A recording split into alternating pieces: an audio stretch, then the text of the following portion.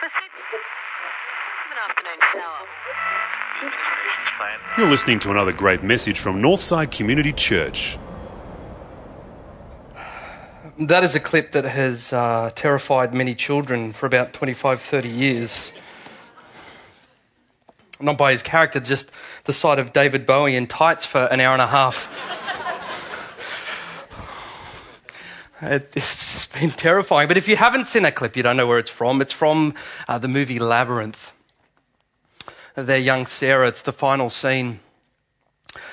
She's gone after this, through this crazy labyrinth. Her little brother Toby has been stolen by Bowie, the Goblin King, resides at the castle beyond the Goblin City. And she goes through unnumbered hardships, dangers untold. She fought away to the Goblin City in order to confront the Goblin King who had this child captured. And she says, "Give me the child." And therein she wrestles with Jareth, the Goblin King, and realizes through a story that she'd written, that she'd read long before she ever got into this fantasy world, she realizes that there was a line there that was a key to all of their freedom. She stares him in the face and says, "You have no power over me." It is a wonderful story of the 80s, right?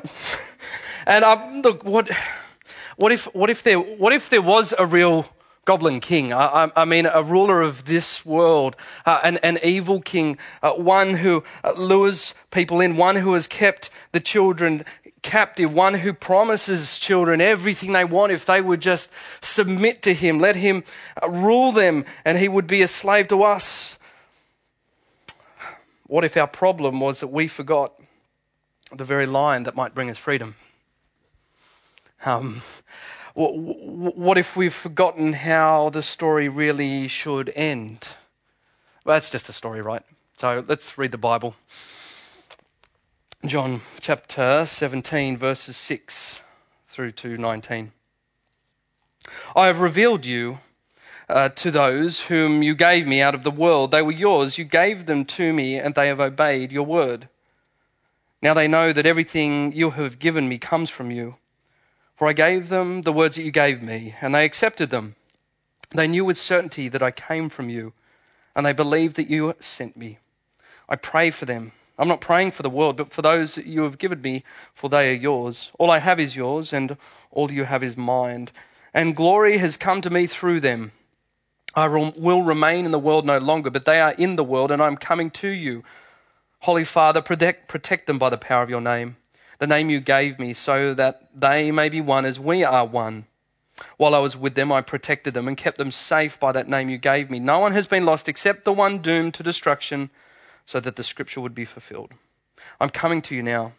I say these things while I'm still in the world, so that they may have the full measure of my joy within them. I've given them your word, and the world has hated them, for they are not of the world, any more than I am of the world. My prayer is not that you take them out of the world, but that you protect them from the evil one. They're not of the world, even as I am not of it. Sanctify them by the truth. Your word is truth. As you have sent me into the world, I have sent them into the world. For them I sanctify myself, that they too may be truly sanctified." I had a conversation with a guy the other day who was just randomly, and he came in having a bit of a chat in the foyer, and we were just talking about matters of religion, and he's not a churchgoer, but he just walked past the place, and he was saying phrases like, I don't know, I'm just feeling like I'm trying to be a good father, and I'm trying to be a good husband, and I'm trying to show God that I'm a good person. And I don't know about you, but I think that's how a lot of people perceive what Christianity is all about, right? I'm trying. But where do we get that from? I mean, look, realistically, you're not a Christian until you understand that Jesus was a blues brother. Verses 6, 7, and 8. Now they know everything you've given me has come from you. For I gave them the words that you gave me, and they accepted them. They knew with certainty that I came from you, and they believe that you sent me. And what's Jesus saying there? I'm on a secret mission from God. I'm a blues brother. And we talked about it last week. I said that part of the reason why I think people, you might even be thinking that look, to be a Christian is to try hard and to be good. And you might have gotten that because there's one of two different ways that you can view the Bible. You can view the Bible like all those funny little letters on a fridge, almost like a little medicine chest of good sayings that you could have, little proverbial comforts that you could have when life's getting tough. And so I don't know if you've ever done this, but you sort of shotgun the Bible, you sort of flick through and you try there and you try there and you try there and hopefully you hit a particular verse that gives you comfort, right? Or the other way that you could do it is you read the Bible as one giant plot line, one story. I mean, what would it read like if the Bible was one single coherent plot line of what God is doing in the world? It would be creation, fall, redemption, consummation. They're big words, aren't they? It'd be like, how do I put it? The story would go like this. Things were good.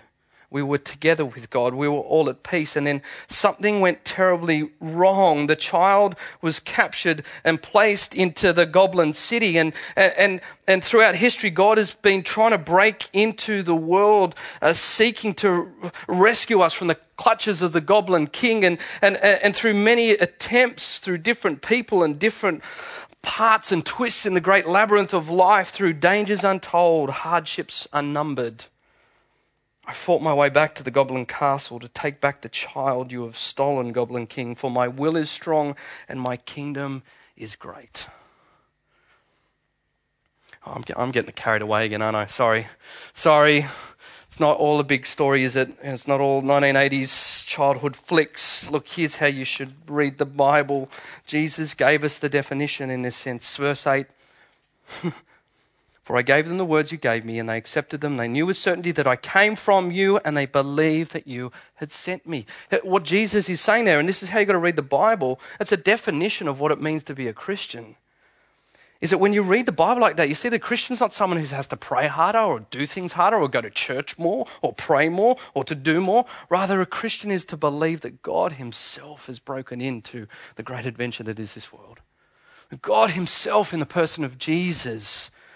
He sends himself in the person of Jesus, not an Abraham, not a Moses, not a David, not all the great characters that we've been reading about and learning about in this Wallflowers series. Jesus, he sends him on a mission to achieve a rescue for us that we couldn't do ourselves. And then that Jesus, verse 18 says, as you've sent me into the world, I send them into the world. Jesus sends us out to be a part of this rescue story. And so in other words, to be a Christian is to be on mission. And you see, here's the thing. If Jesus was on a mission to renew the world, that's what's happening here, then what does it mean for us? Four quick applications tonight. I'm thinking, look, as a side note, we could be a real note-taking church tonight. I don't know about you. I'll throw it out there. I'll drop a little bit of a seed. But look, if this is of God and not of me, then, whatever God is teaching you, it might not be what's on the slides tonight. But if something comes to you, I encourage you to write it down. First one, mission. And the reason you've got to write it down is I didn't rhyme my slides tonight. I'm sorry. It's been a big week and I didn't rhyme. So you're just going to have to write this down. Here's the first thing. Look, if Jesus is from God, if Jesus is sent by God, if Jesus is on a mission to renew the world, then here's the first thing. Mission is not a department of the church. It's your directive as a believer. Jesus didn't say, as the Father has sent me, I'm sending those who are more towards the left wing of the political agenda. He didn't say, as the Father has sent me, I'm sending those with bleeding hearts. He didn't say, as the Father has sent me, I'm sending a committee. As the Father has sent me, I'm sending a team. Or he says, as the Father has sent me, I am sending you. He's talking to his disciples. He said, all of you. And so what it means is that mission is not a department of the church. Here's the question. Why did Christianity explode 2,000 years ago? We see this incredible situation where just after this prayer, this conversation at the center of the universe in John 17, Jesus talking to his Father, not long after this upper room discourse, Peter, one of these fishermen, goes to the colonnades of Solomon's temple and he preaches, and it says 3,000 people were added to their number in a day. Talk about headache for rosters. And the church grows and it gets big. It's gone from 12 to 3,000. It gets bigger and bigger and bigger. And then one of the other guys, Stephen, one of the apostles, he gets killed. He gets martyred. There's this guy called Saul who was later Paul looking over it. And it says a great persecution broke out against the church and everyone's scattered. Like a whole bunch of hundreds and thousands falling upon the kitchen floor. And the church went everywhere. Now, what happened? What happened when that happened? When the church went everywhere, it now meant that everyone was responsible for mission.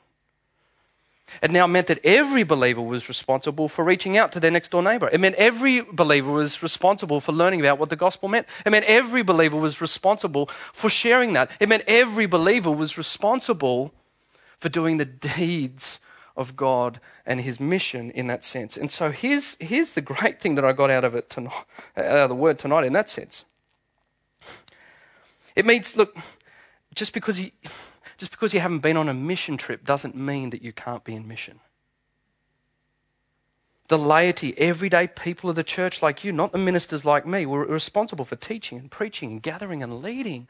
You're responsible. And so Jesus says, go to Jerusalem, Judea, the ends of the earth. Go from Crow's Nest to Sydney to New South Wales to Australia to the rest of the world. That's what he was saying. If the whole Bible that's what we've been learning about is God's mission, then he calls you into that. And it means that mission can't be a department of your life and it can't be a department of the church. It's not up to Sarah and her Beyond Northside team to do that for us. Everyone's responsible because to be a Christian is to be in mission. Here's the second one. Mission's not just evangelism, but it's playing your part in rehabbing the world. In Return of the King, and I told you I'd come back to some more of Return of the King last week from Lord of the Rings. Samwise Gamgee says to Frodo, do you remember the Shire, Mr. Frodo? It'll be spring soon and the orchards will be in blossom and the birds will be nesting in the hazel thicket and the whistle in the summer barley in the lower fields, and eating the first of the strawberries with cream. Do you remember the taste of sweet strawberries? Frodo says, no, Sam, I can't recall the taste of food, nor the sound of water, nor the touch of grass. I'm naked in the dark. There's nothing, no veil between me and the wheel of fire. I can see him with my waking eyes. Samwise says, then let us be rid of it once and for all. I can't carry the ring for you, but I can carry you. Come on. Jesus then, he Samwises us. We just got Samwised by Jesus. You ready? Verse 15. My prayer is that not that you take them out of the world, but that you protect them from the evil one. Thanks, Jesus. Isn't it funny? There's so many Christians in the world that sort of, they live by the exact opposite of that statement. They feel that just if I'm a believer, then God's somehow going to suck us up like those canisters at Woolworths with the cash, up into the roof, up into heaven. We're going to just get sucked up out of here and away from this evil, horrible world in this sense. But Jesus is Samwising us. See, look, here's the thing, if you read the Bible individualistically, it's a little medicine chest of little proverbs and good sayings, rather than the breaking in of this kingdom of Jesus's. Then God's plan, individualistically, God's plan is that, just to save souls, to suck them up to heaven and to hell with everyone else. But if it's a kingdom breaking in, then there's something more, there's something deeper. He's saying, I'm not taking you out of the world. I want you to go into unworld the world. You see, world, as John describes it, is when he's saying the world, he's not saying bad people or evil people. When he defines world, he means people who are not living under the kingship of God. People who are not living life the way that God is meant to be lived, where desires and ways of living and thinking remain unchecked. And Jesus says, no, I send you into that to change that. The funny thing is too, if you look at the end of the Bible, you actually see not that, the believers getting sucked up in the Woolies tubes up into heaven, but you actually see the city of God itself descending on the world. Not that we go to heaven, but that heaven comes to us. This is radically different than how so many of the other world's religions think. Because here's what it does to us. Here's the practical outworking of that. Here's what it means. It means that the mission can include your everyday roles or your job. I mean, going to work tomorrow could be part of your mission. If Jesus is saying that our job is to unworld the world, if we're no longer thinking about what button do I press to get into heaven, but if it's God breaking into the world, it means what happens if God unworlded the banking sector? I think if you unworlded the banking sector, they'd actually pass on the interest rates when it goes down. That's just one practical outworking of the kingdom of God. So we're still praying for that. But what if God unworlded the arts? What if we, through the power of Jesus Christ, unworlded the arts? What if we unworlded the newspapers of this world? What sort of stories would we begin to start seeing on the front page? It's possible because it's Christians who inhabit the very places that make the headlines or make the decisions about interest rates or make the paintings or make the musical statements. And God says, I'm sending you into that.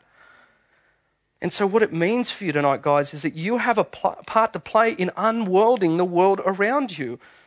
And see, without looking to that whole picture, our temptation is that we want to run away from that. We want to flee from that. And funnily enough, most people think, well, if I'm really going to do God's work, then I need to be a minister. Don't think that. Don't think that at all, because every time you see the world falling apart in the Bible, God says, get in. Moses sees a burning bush. Egypt has Israel under slavery, and God says, get in. You see in Daniel, the Israelites are in exile. They're under Babylonian captivity. Instead of trying to move back to Jerusalem, God says, no, get in. You see in David, the people are under military oppression, and God says to David, get in. Look, wherever you see the world falling apart in the Bible, you see the people of God getting in. And in a simple sense too, guys, why leave it up to the body shop of all places to build orphanages and to rehab the world?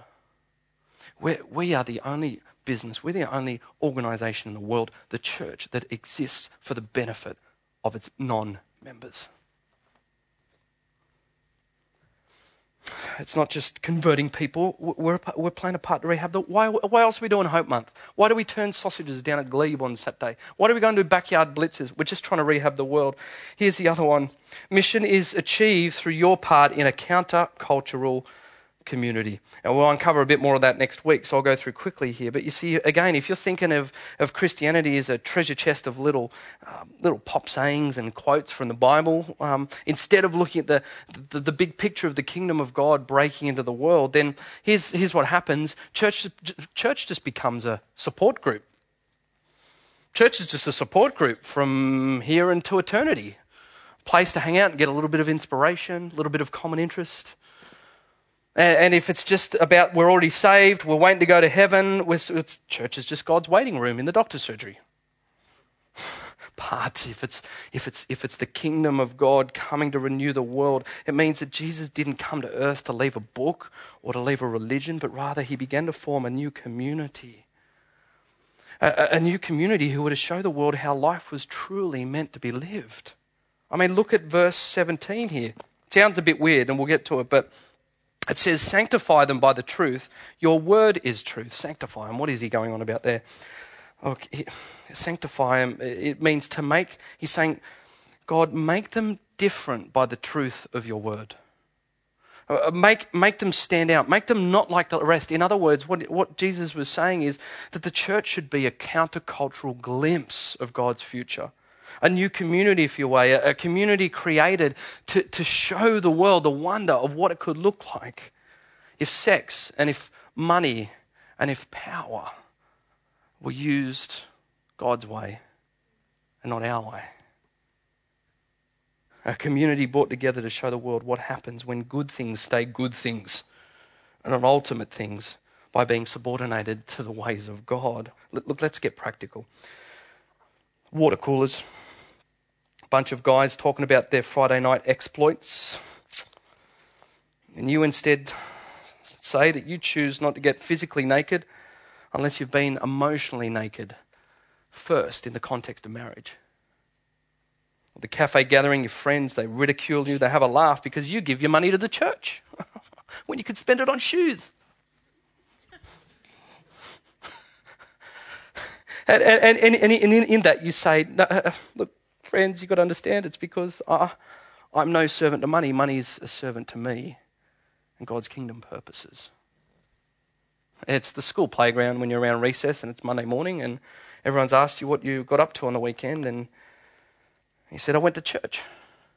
And they laugh for a little bit. But you say, but it's not as weird as you think, and you get a real sense of there's something bigger than what we're doing here, right? Have you ever thought like that?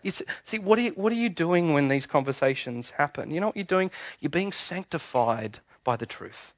When this word that you're hearing tonight beds into your heart to the extent that your mind and your heart is so changed that you're different. Not obnoxiously different. Lots of Christians do a good enough job of that already, so we need not do that at Northside. Not obnoxiously different, but wonderfully different, curiously different, pleasantly different, otherworldly different. And therefore, here's the funny thing. Look, side note. I think a lot of people believe or find Christianity alluring, but they find it hard to believe because they haven't seen enough of that difference. They're interested. They'll check it out. They can almost sort of get the otherworldliness of it, but they've never seen someone sanctified enough. And so for each of us, it actually shows that our own holiness and how we live our lives is actually part of our mission to the world. That we're different. And so look, back to the bigger picture. Look, church is therefore not a support group. Look, I'm not saying you're not going to get support in the church. It's one of the most supporting places in the church, but that's not why we exist. We exist to support each other and to remind each other and to encourage each other to be sanctified by the truth of God. And you know what that means for you? It means you're going to have a much bigger picture this week. If mission is about creating this countercultural community, you have a whole new reason why you do church now. You need not go thinking next week that, it's just because I have to turn up on Sunday. Or I have to do Connect this week. Or I should go talk to that guest that I can see over there and I haven't spoken to them before. Should do that. No, instead you're saying, how can I be part of creating a place in the world that is going to show people how family life and interracial relationships can be gathered together and totally defy what normally happens around from a Monday to Friday. To show the way that money can be used. To show the way that unity can be bred in a community of people of so much differences. See, you guys can think next week when you come here and you're driving in your cars. Or maybe you're thinking it's 4 o'clock on a Sunday afternoon. Am I even going to turn up to church on Sunday night? Really, the real question for you is not, should I turn up? It should be, how am I creating a counter-cultural community of the kingdom? A place that's different. Finally, it means you're actually part of the story. Mission means that you're part of the story. Verse 15 again, I can't get over it. My prayer is not that you take them out of the world, but that you protect them from the evil one. Why is Jesus starting to talk like that? It's interesting language, isn't it? Evil one. Ooh. Isn't he supposed to be talking about good teachings and heal the world, make it a better place? Oh, that was Michael Jackson, not Jesus. Why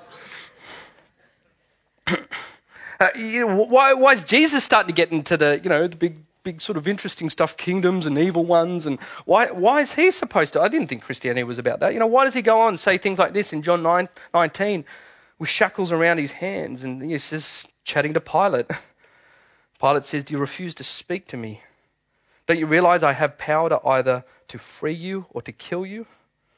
And Jesus answered, you would have no power over me if it were not given to you from above. Why is he speaking like that? Why is he speaking like this in just a couple of chapters earlier, in chapter 14, verses 30, where he says to the boys, I will not speak with you much longer, for the prince of this world is coming. And listen to what he says. He has no power over me. What's he getting at? He's getting at that scene that's been haunting me since I was 4 years old.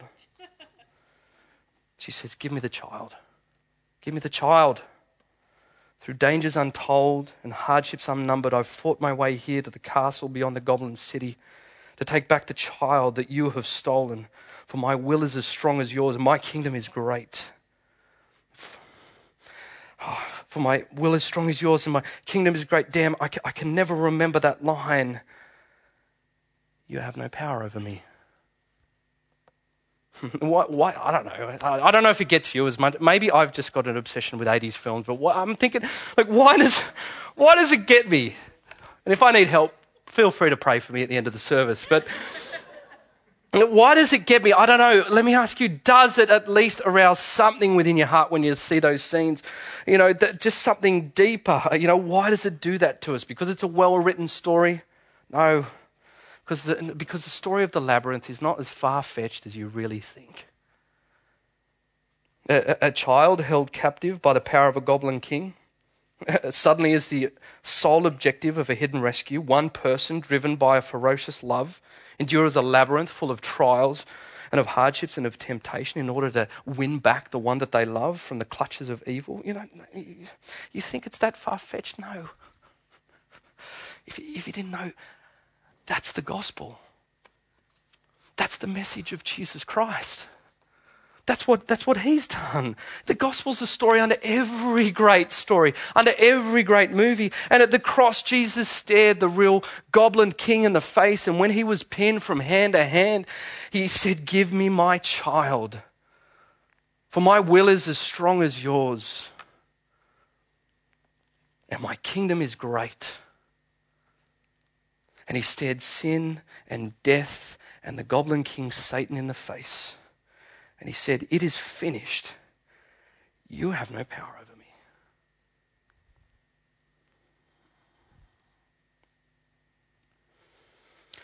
The mission of Jesus is this. He went through the ultimate labyrinth to take you back as his precious child. And that precious child is not some fictitious character of a 1980s movie. It's you. It's you. And so I got one of two questions tonight. First one's for those people. Are you under the spell of the Goblin King?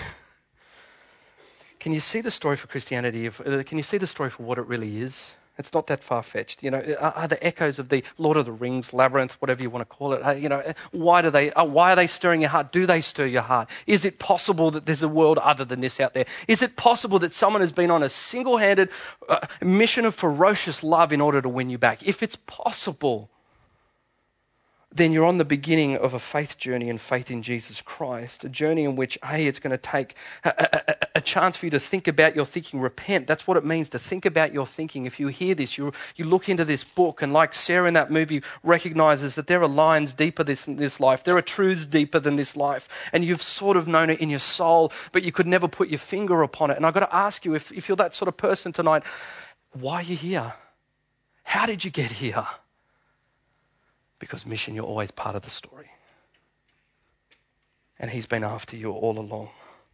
Friend, if you're a Christian, are you forgetting this? Have you almost forgotten the story like Sarah in the labyrinth? Do you stand face to face each week with the Goblin King, trying to remember those lines, trying to remember that you were here for a reason and a purpose this week? His mission was to rescue you so that your mission would be through him to rescue other people from the spells and the clutches of the Goblin King. That's what a Christian is. We're on mission in the labyrinth. So friends, the Bible is the book that we read. It reminds us of why we are here. It reminds us of the fact that he's not home.